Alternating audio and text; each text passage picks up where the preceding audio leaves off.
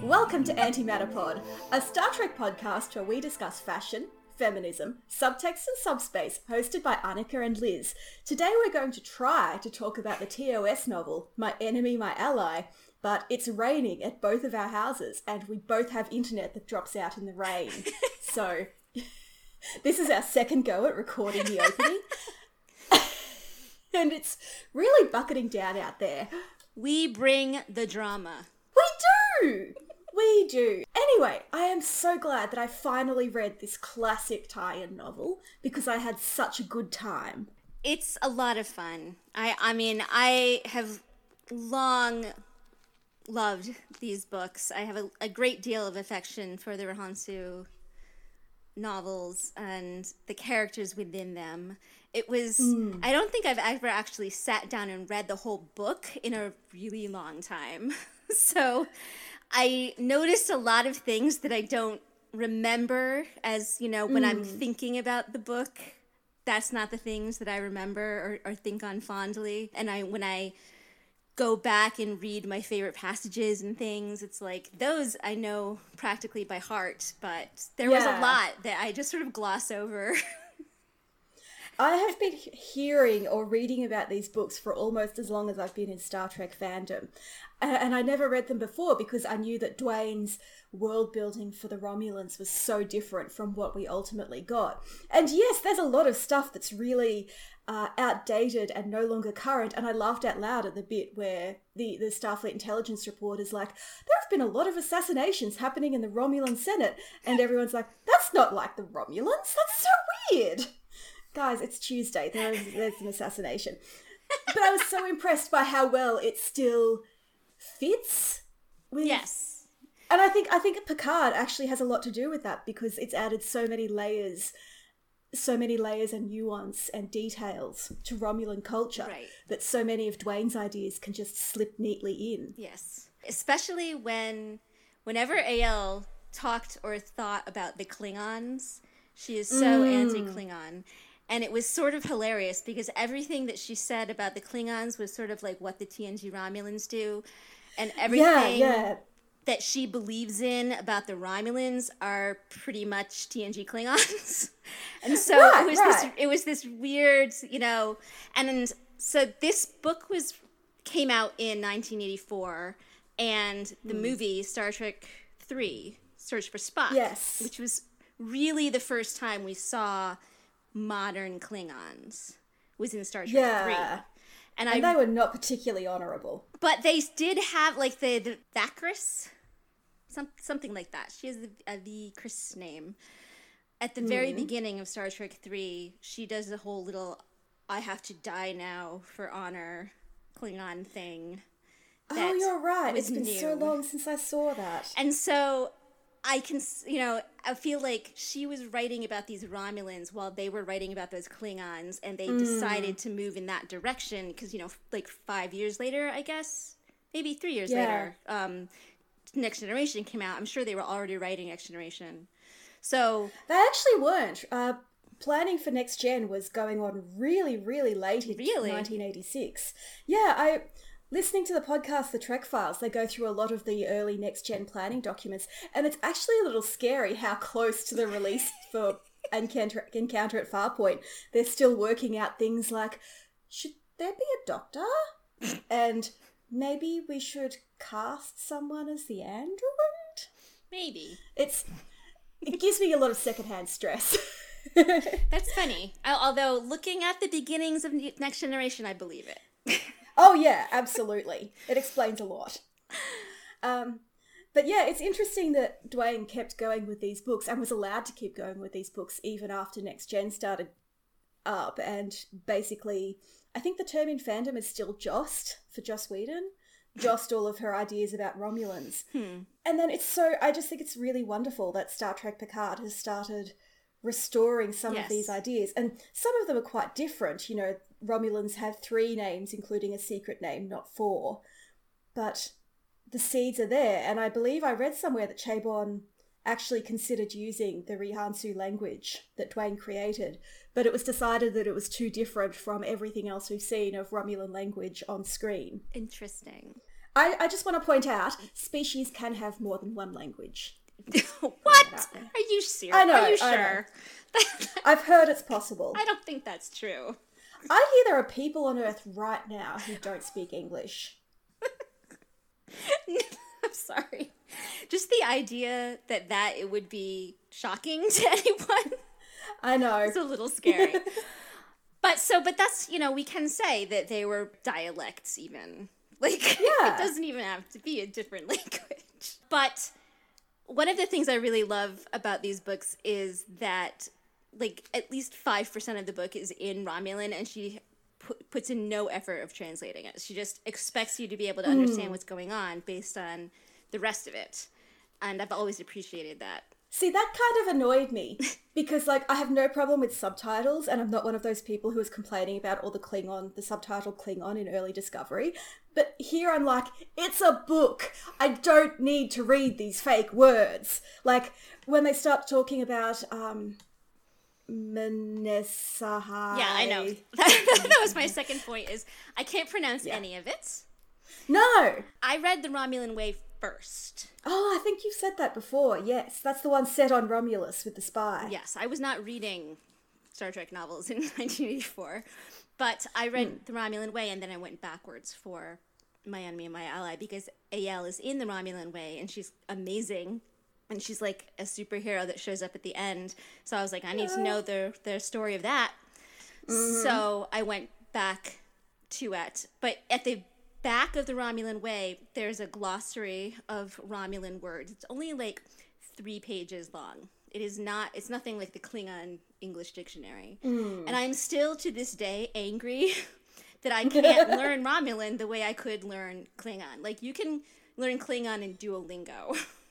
You can. It's outrageous. But no one's ever taken the time to do that for Romulan, and I'm just annoyed because since I was a small child, that's the language I've wanted to It sounds like they have put in the work of creating a conlang for Romulan now with Picard, so maybe you can learn that, but it won't be Dwayne's Rihansu. But it'll be at least something. I would love for someone to take the time and translate a novel into Romulan or something, like Jane Austen. If the Klingons get Shakespeare, the Romulans get Austen. Yeah. I feel like the Romulans would rather have John le Carre, but no, they're getting Austen and they're going to like it. That's right. They're going, look, Pride and Prejudice in the original Romulan is something I desperately want to read.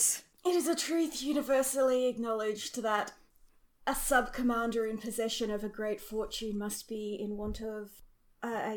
Anyway, I'm going to have to take some time to think about how this translates. I wasn't so keen on the passages of Romulan, but I liked the Romulan words and concepts that we were introduced to, and I like that now we have, like, Dwayne gives us names of Romulan animals, and the significance that they attach to names of ships and names of people.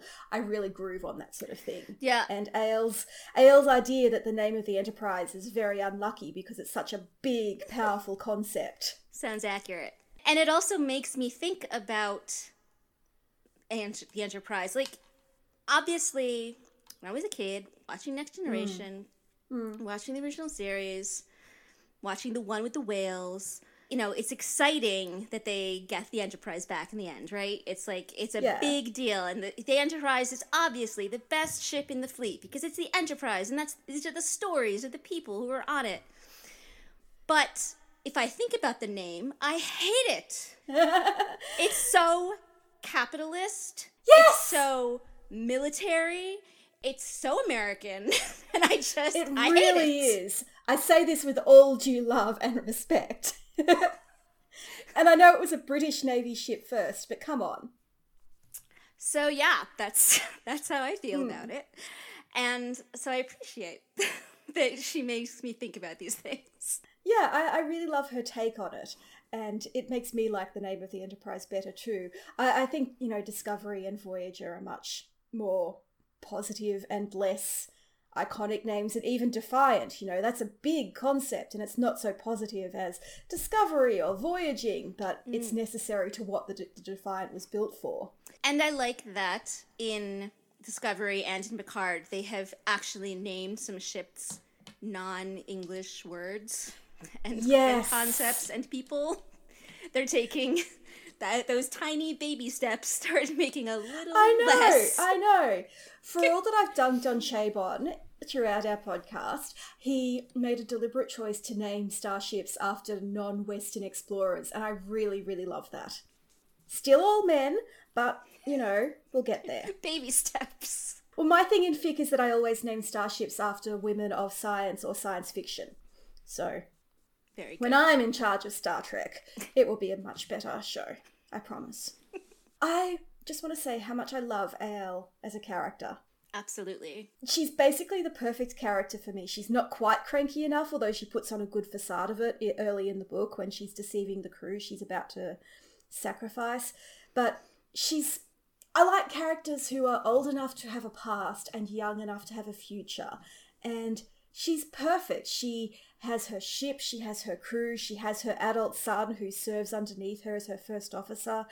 It's really wonderful. And I read that Dwayne created her as a woman who could sort of match Kirk at his own game. Mm-hmm. But in doing so, she created a wonderful character in her own right.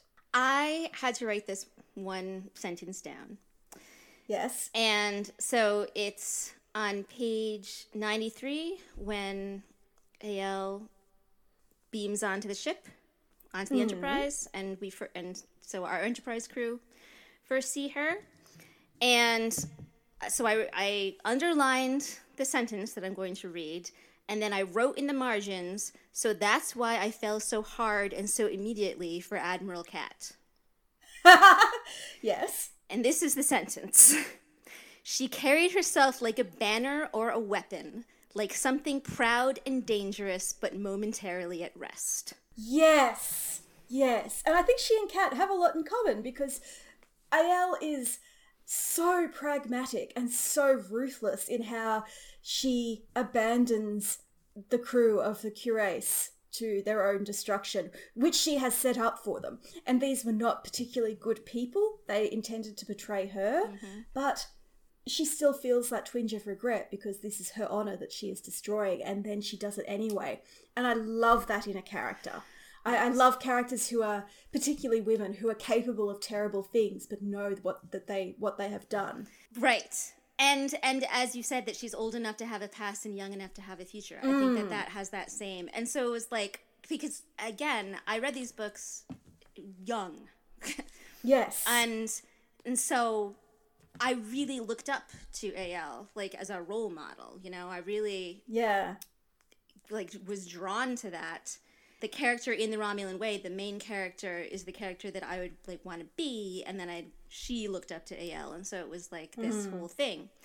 So going back and again reading it and really reading it this time, and not just skimming and skipping to my favorite parts, but really taking the time to read each passage. There was just so much of things that I love about Star Trek and other mediums and other fandoms that were in this book, and it's like, oh, it informed the future me when I was reading it as a small girl, because I was inspired by those things, and I went looking for more of that.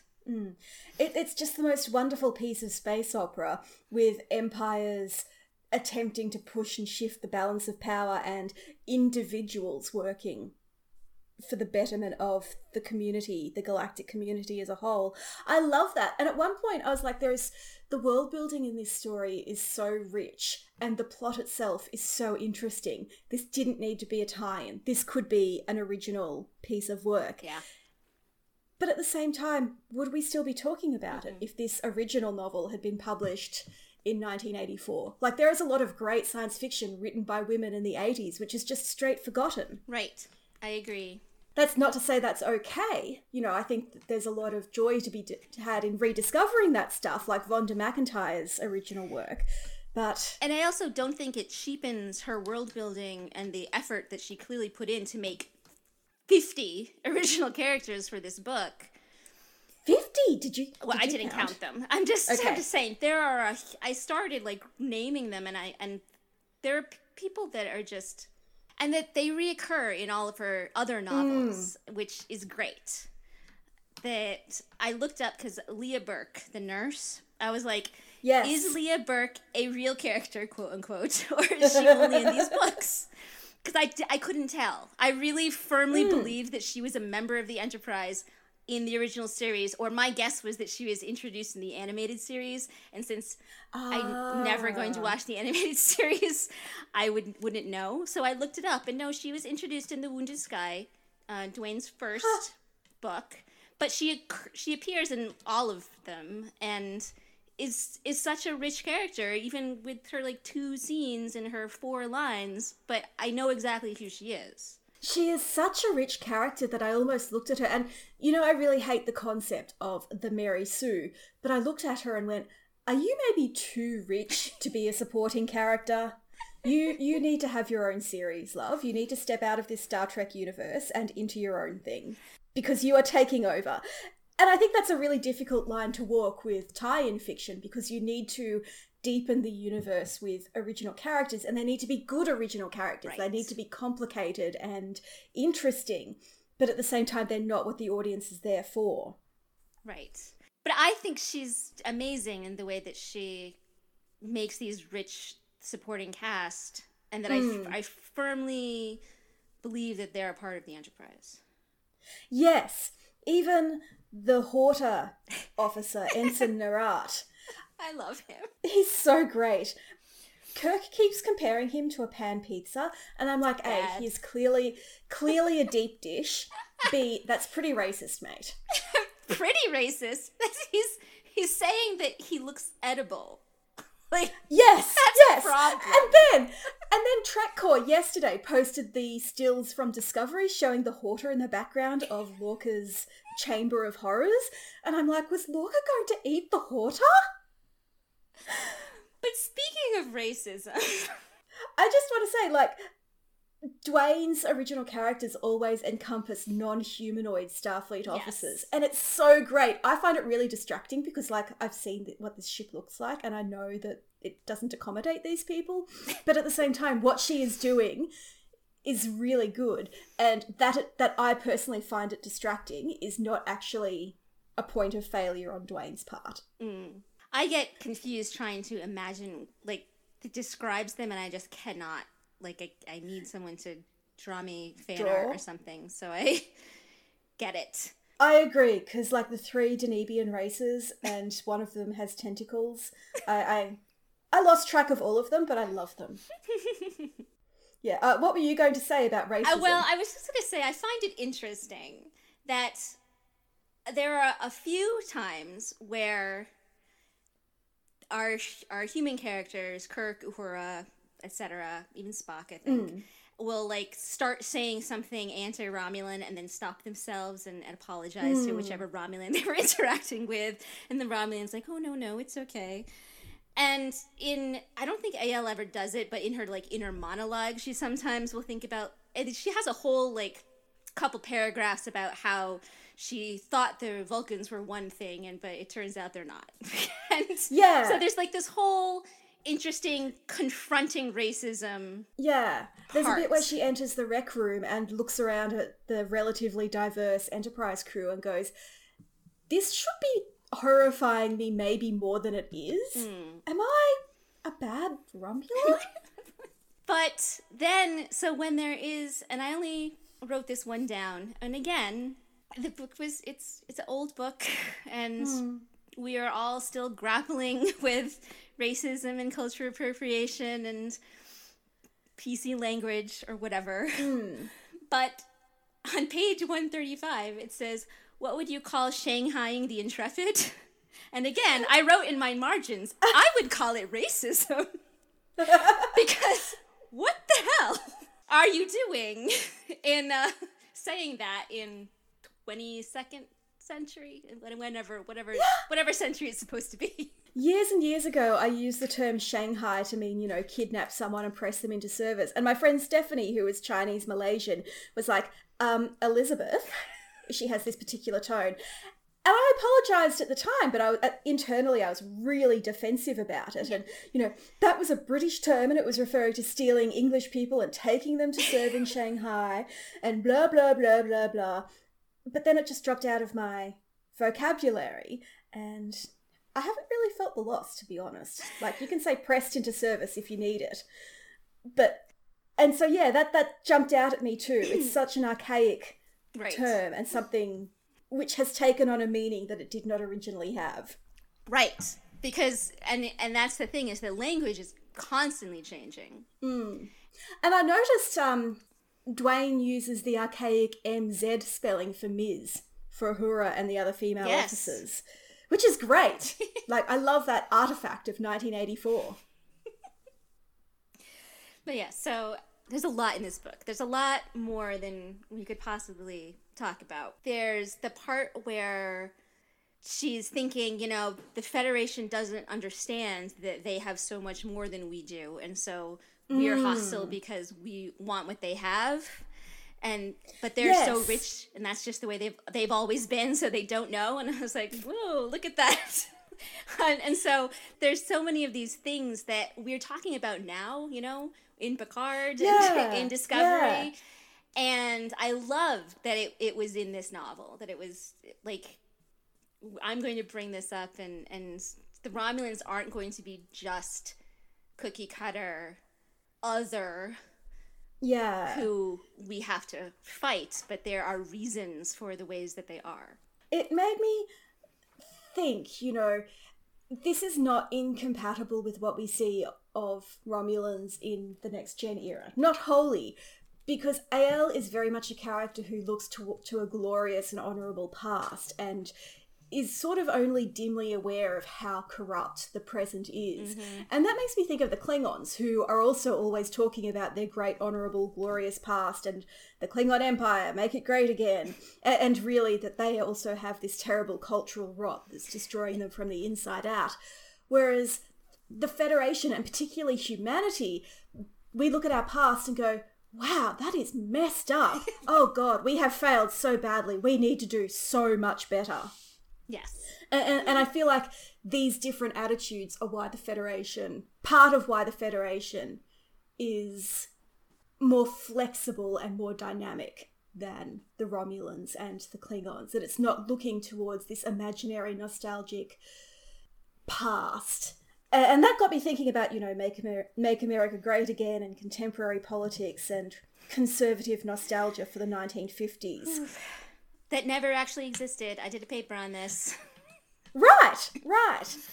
And I'm sure that Ael's great honourable empire never really existed either. Mm-mm. But she herself is an honourable person. Menasai. Menasai. That's how I say it. Menasai. I don't know if that's right. That sounds like a real word. This complicated concept that is not quite honour and not quite loyalty and it's not quite brotherhood. There's a whole vaguely sexist conversation about brotherhood. But it's that sense of owing something to your family and to your people and to your culture. And they in turn owe you the same. Right. I think because Ael believes in Menasai so firmly, she has a bit of a rosy-eyed view of the past. But, we've met other Romulans who in TNG who had Menasai. Yeah, the defector. Yeah, not just that, but like the guy that Geordi meets down on the planet and... the enemy. Yeah, they have very different values, but they come to respect each other, and that particular Romulan comes to recognise that Geordi has Menasai. Mm-hmm. Aside from treating assassination as an aberration rather than a hobby, I really do think that this is consistent with Romulan culture as we know it. Yes, I think it is too. And especially because if you think of... Ael is she has a very strong point of view. And so she's saying this is wrong and this is the way it should be, and our new Romulans are doing this. And so if you imagine that the new Romulans win, then Yeah. they're the ones who are doing all of the shenanigans and nonsense in the Next Generation, as opposed to the ones who are still clinging to that idea of honor. I have this fairly elaborate headcanon about the Romulans and how they sort of almost withdraw into their own space aside from bombing the Khitomer outpost after the Federation makes peace with the Klingons, and then they emerge at the end of season 1 of Next Gen. And when they emerge, they're a lot more physically uniform, they're a lot more, they all have the bowl cut, they all have the shoulder pads, their society has changed, and they're less diverse in their personal presentation than they were in the previous century. And I think we can argue, especially after Picard, and the great diversity that's exploded in the wake of the destruction of Romulus, that this was a deliberate thing, that their culture became more oppressive than it had been in the past. I can absolutely believe that, and it became an authoritarian version of their empire. Yeah, I'm sure that it was never a democracy, but it seems like most Romulans maybe had more personal freedom in the 23rd century. Okay, there is at one point the chief linguistics officer there starts randomly reciting a Roman poem in the middle of the briefing. Right. Which was hilarious. And just a little, I was like, okay, this is a little too on the nose for me. I so on the nose. Wink, wink, guys. Not really into it.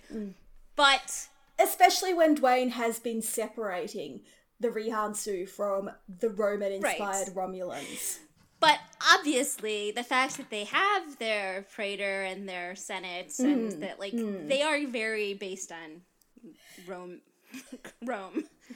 and the Roman Empire. There was a concept in Rome called Romanitas, and it's basically menacide. Yeah. It's loyalty to the state, and it's personal honor, and it's being a responsible member of your family, and what you owe to your patron, or what you owe to your clients if you are the patron, or the paterfamilias. It's all of that. It's menacide. But okay, so we are in the year 2020, right? 2020 allegedly. AD. Yes. Right? Time has no meaning where I am, but yes. Oh, well, I'm just saying that means that within, it's been 2,000 years, the Roman Empire still existed, right? Yes. Here on good old Earth. But we have moved, we certainly are, we still have politics, and we still learn algebra, and we still look at philosophy in a very Greco-Roman way. Okay. Yes. We still post, today I baked bread. We just posted on Instagram instead of carving it into a wall. But we also have changed. We've evolved from Roman times. Yeah. Right? Would you say that we've evolved from Roman times? All right. According to this book, the Romulan Empire has stayed the same as ancient Rome for more than 5,000 years. And that, the Vulcans were also ancient Romans 5,000 years ago. And I'm just like, no. It's like this thing in a lot of fantasy and science fiction where the timescales are just massively inflated. George R.R. Martin does it all the time, and it drives me crazy. That is not how that works. No. There is no way. No. It is absolutely not, but it's one of those things where I look at it and go, you're a trope, you annoy me, but fine, we'll live with it. See, it really bothers me. Because I can't just hand wave that. I can't just be like, oh, sure. Because it's like, no. Because the whole plot is based on this whole, we're going to steal Vulcan brain matter and we're going to graft it into Romulan brains, and then the Romulans are going to have Vulcan powers, right? That's the whole plot. But also there's going to be this massive super brain that can control and paralyze Vulcans. That's one of the things that I skim over. I just don't even go to the massive brain part. But it was just so gross that I really liked it. So, it made me think of the brain room in Harry Potter. Ew. But yes, okay, I see that. Also not a highlight of that series. Vulcans and Romulans had space travel 5,000 years ago. Mm-hmm.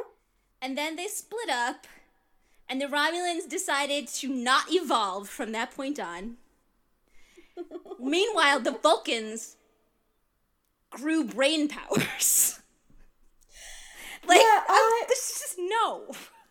Just no. I always assumed that there was some sort of genetic drift and maybe the genetic predisposition in the people who left and became Romulans meant that those genes just fell dormant and were eventually bred out.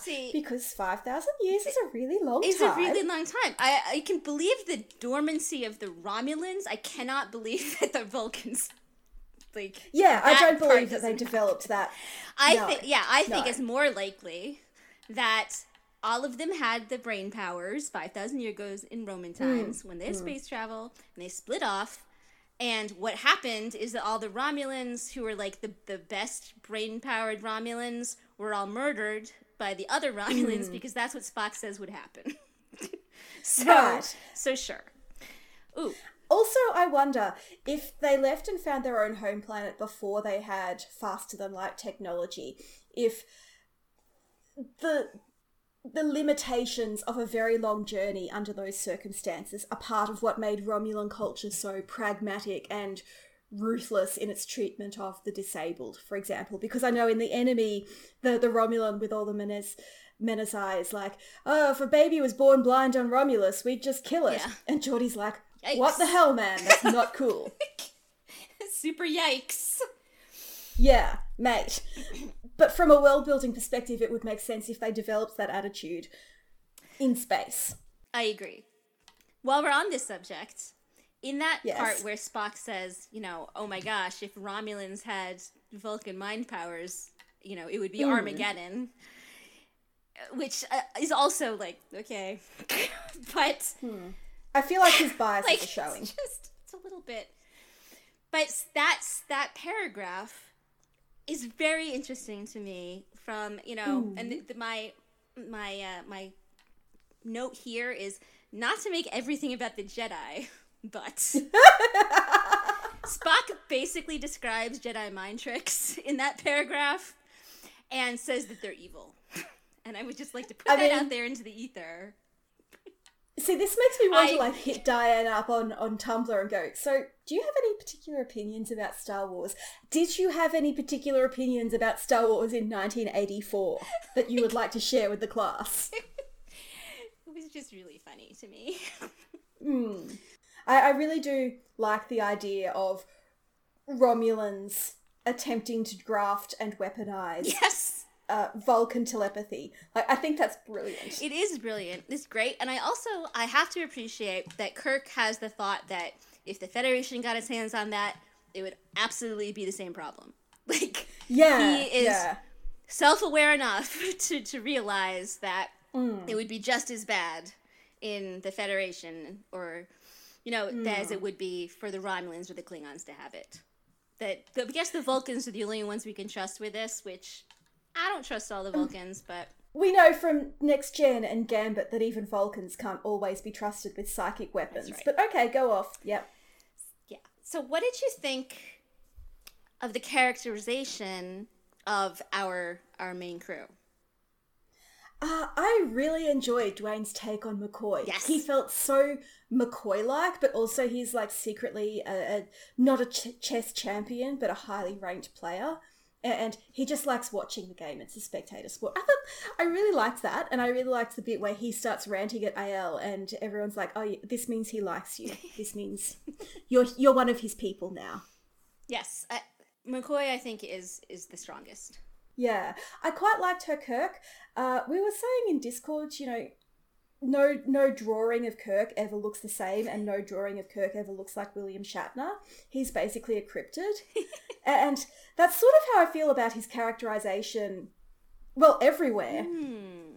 Because he fits so many archetypes and some of them are mutually exclusive. But I liked the direction that Dwayne took him in here. I felt like he was a very likable character and he was a great foil for AL, or maybe the other way around. Apparently he's the main character, I don't know.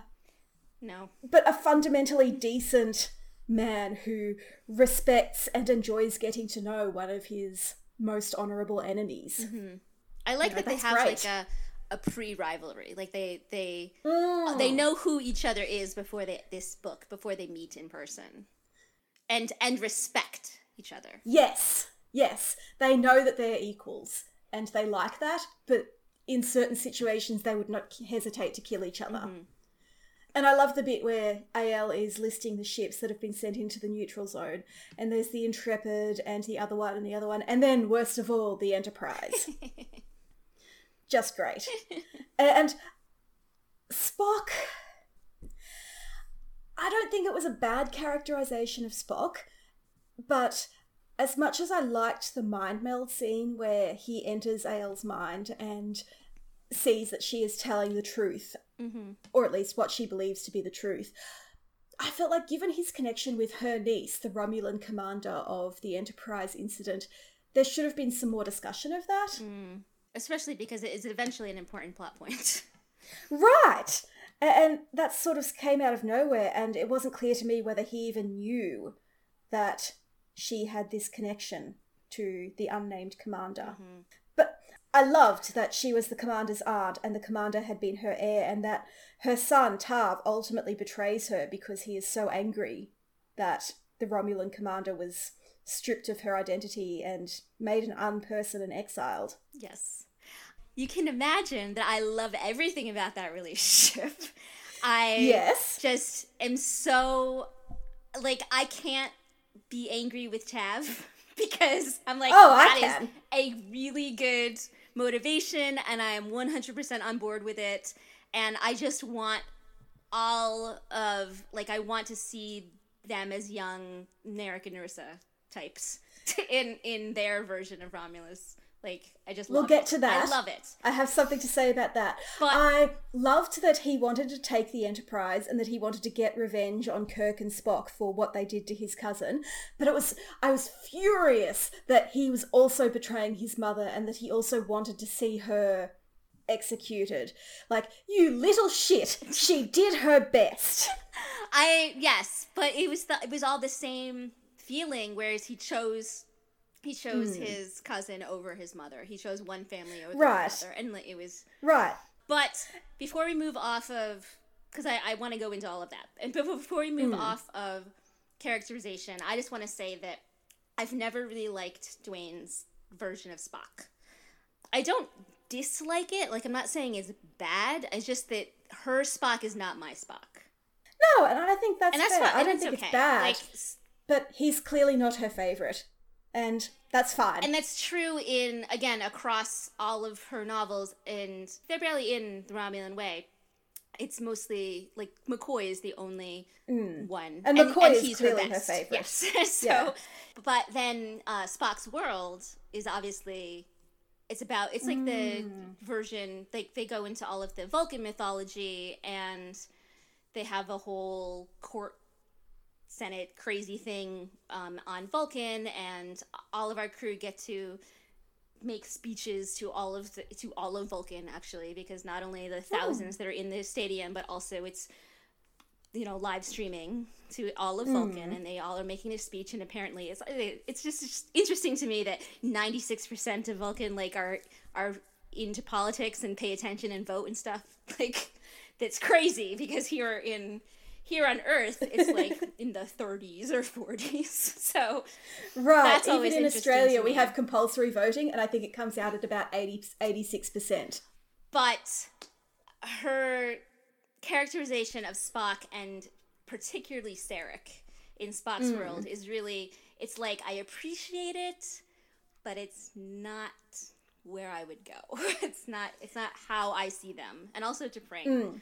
So, like... It's not that it's bad, it's just that her headcanons are not your headcanons. Exactly. And so I really appreciate the writing, but it's sort of like this, it's an AU version of those characters for me. And this one, also, like, he kept joking, and he kept... I don't know. It's just like a little bit off. Like, at one point he asked the Doctor how you would how you would hold hands with a mother hen. And I was like, yes. No. just Spock would never. So I just couldn't see it. I had troubles. No. And I really liked that scene. It's a scene where Kirk tells McCoy and Spock, you don't need to hold my hand and protect me. And McCoy is like, yeah, the way rumors spread on this ship, you're not holding hands with Spock ever. And I was like, I see what you did there, Dwayne. Wink, wink. And I love it. But we didn't need to over-egg the pudding with the mother hen, how do you hold hands bit.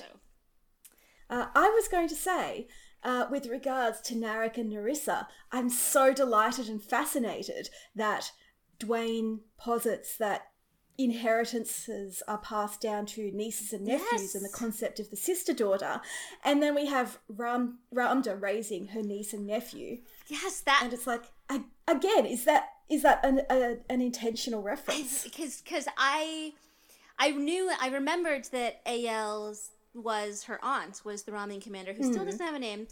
Aunt. No. But I didn't, like, I thought it was just sort of a offhand, she is. But then it goes into, right, you say that there's this whole inheritance thing, and there's this whole, and the whole Tav, the cousins were as close as anyone could be kind of thing. Yeah. And I was like, oh, that is so...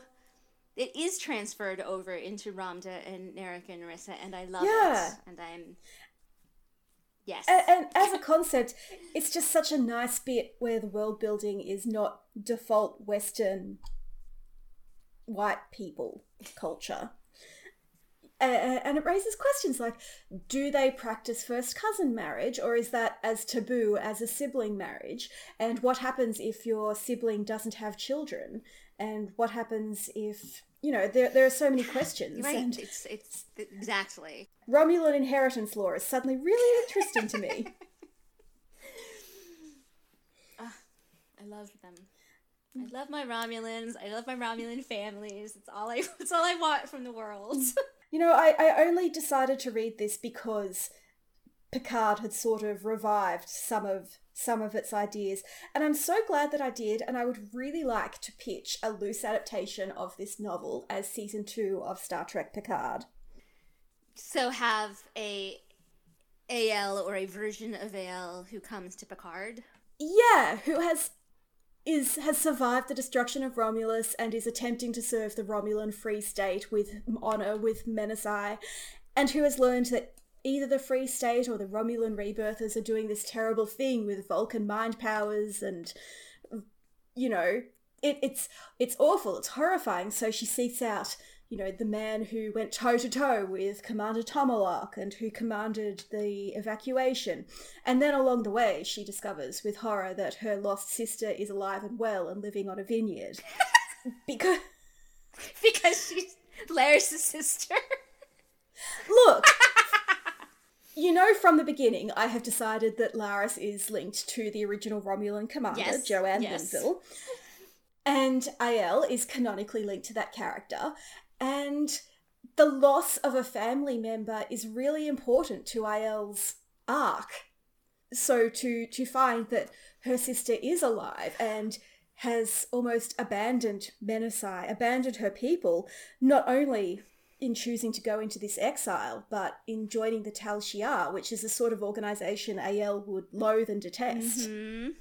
I think it's a really interesting way to adapt the internal conflict within AL's family from the novel to the present canon. I really like it. I have one question that is a very me question and that listeners are probably going to get angry at me for. Go! Does it involve getting Narek out of Federation prison Tom Paris style? This wasn't in my head, but yes, I think it does. Okay. That's all I want. But no, it would be sort of great, because if Aiel has to kill her son after he betrays them and all that, and maybe chooses to save Laris over Tav, then she can adopt Narek and introduce him to the radical concept of Menasai. Yes. Yeah. See? Yeah. Call us. I actually think one great thing about the whole COVID disaster, and this is really insensitive to say given the scale of death, but at least the Star Trek writers have a lot more time to work on their seasons before filming starts. dear. But yes, that's my pitch for an adaptation, and I gave a lot of thought to who would play Aiel, and because their first thought on meeting her is that she's so small, I was like, who is a very small, powerful, older woman? And my first thought was Nana Visitor.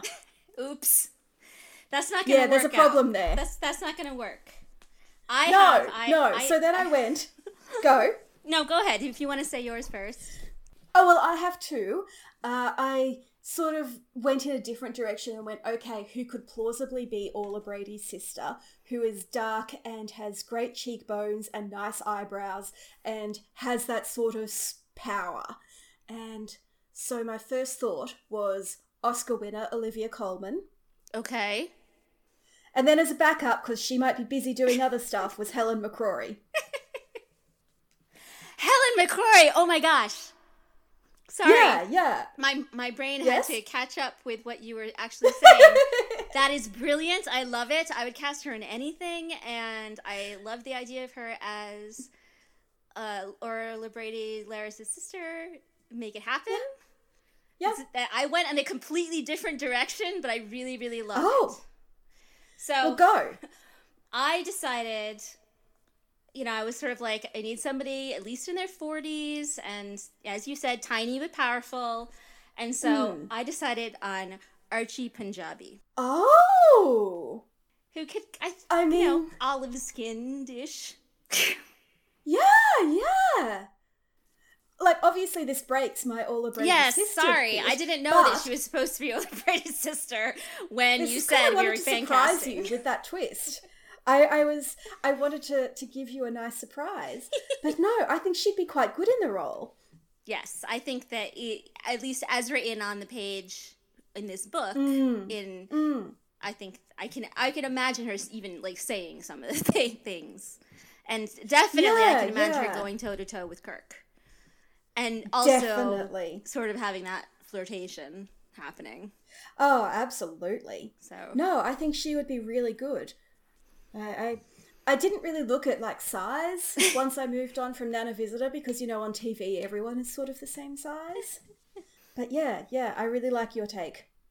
Apparently Gene Roddenberry did not care for this series, which only makes me like it more. I mean, good on her for getting it done anyway, is all I can say to that. Like, I'll believe it. I don't know. I haven't actually read your thing, and I'm going to let you get to it in a minute that you have linked here. But I absolutely believe that given that she, like I said, she creates so many different characters. She creates new departments on the Enterprise and then people to be in them. And entire other ships. And they're friends with Kirk, and they go back so-and-so time, and there's just so much that she creates for Star Trek, but it's like her version of Star Trek. Yeah. That I can absolutely imagine him being annoyed at the idea that she's going to give the Romulans culture? No. That's his job, and just because he never cared to doesn't mean that someone else should. And, Right. So, it's sort of like great men do great things, but they also have great egos and get annoyed. It's like to pull something contemporary, the fact that Rose Tico is not in The Rise of Skywalker at all seems to me I'm still solely mad. Because J.J. Abrams didn't create that character, and so he was going to create 2 or 3 new characters to take over her parts because he was annoyed. And, I don't think he necessarily, and I don't know J.J. Abrams, but I don't think he would necessarily even He is consciously... not a close personal friend of yours? I don't think he would even consciously do it, but I can imagine that he would subconsciously do it. The preponderance of original characters was at the heart of Roddenberry's objections, particularly The Romulan Way. Apparently he tried to block publication because he felt it was an original novel that used the Romulan names and had McCoy in it just to get it published as a Star Trek novel. That's true, but it's also really good. I know, I'm saying this like, you're saying this like it's a bad thing. My source for this is... vintage 1994 wank on Usenet. There's a link to the archive, which I will share, but basically Roddenberry's former assistant, Richard Arnold, spent, seems like a good portion of the early 90s fighting with tie-in authors on the internet. And it's not even that he's wrong. He's saying, if you wrote a Star Trek novel, that doesn't mean you wrote for Star Trek. That means you wrote for hire tie-in fiction. It's not that this is untrue. It's just that I don't like him. And I don't like the way he says it.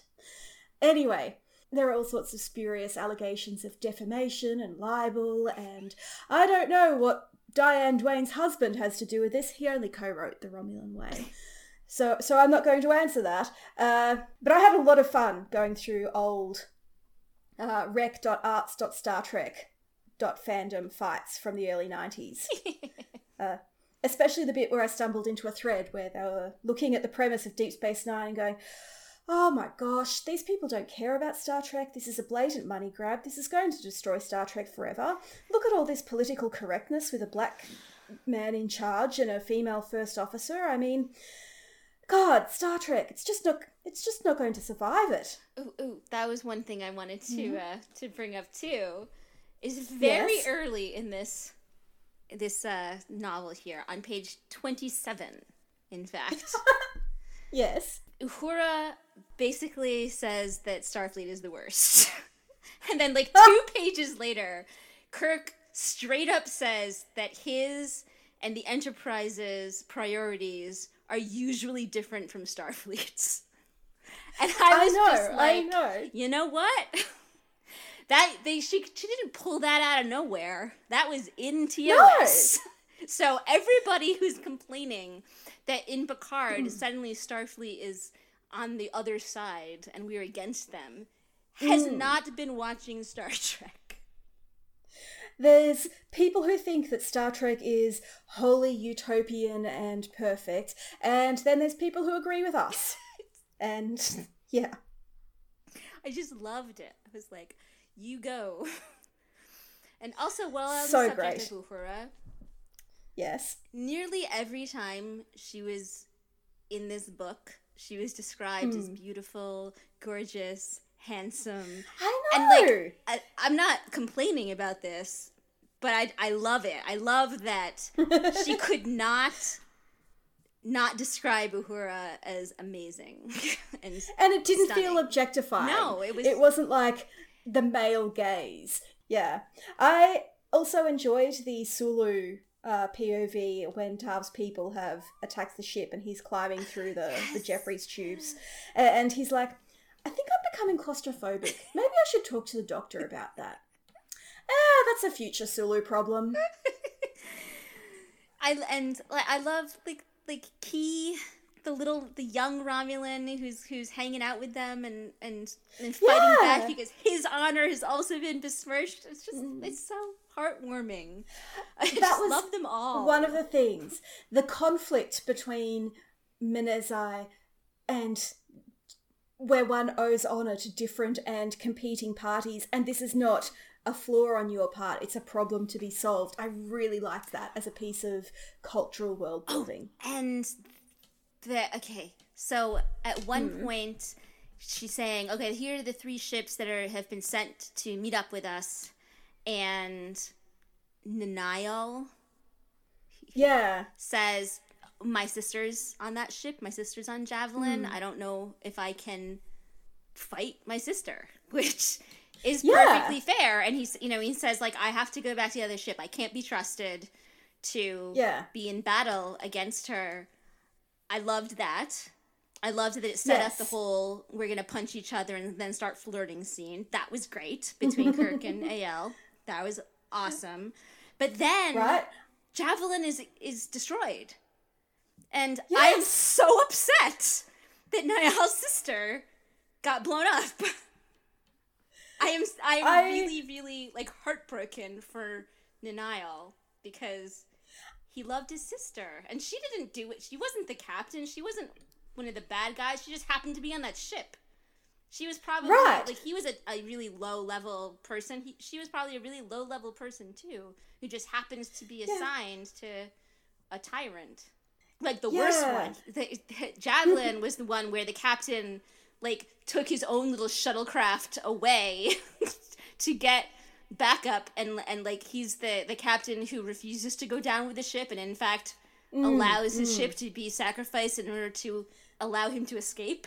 Like he's the worst. Mira Lorca of Romulans. So of course she's not like I think that Anaial's sister probably had more Minasai for her brother, and she would have been happy to join up with Ael and Bloodwing, and I'm really sad that she's dead. I found the TV tropes page for this sub-series of novels, and apparently Naniel's family come back in the later ones, and most of them have cast him out, except for one cousin who's like, yeah, I think you did the right thing. I'm sorry. I love you, bro. Hugs. The later Rihansu books were published in the early 21st century, and I have to admit that I'm less enthusiastic about reading them. They're not great. I will say they're not great.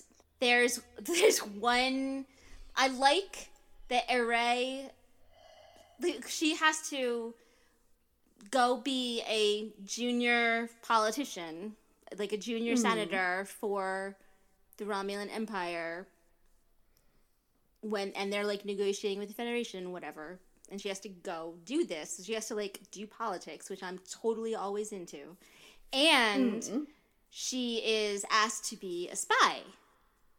Yeah. And she's already a spy, as we recall. I was going to say. She's a human who's spying on the Romulans. But I haven't read The Romulan Way yet, but I remember you telling me about it. But she's asked by the Romulans to spy on the humans. So it's great, right? So she's like double spying. And so she's spying for the humans, she's spying for the rebels, because they're like they're like the good Romulans. She's spying for the the good Romulans and the humans.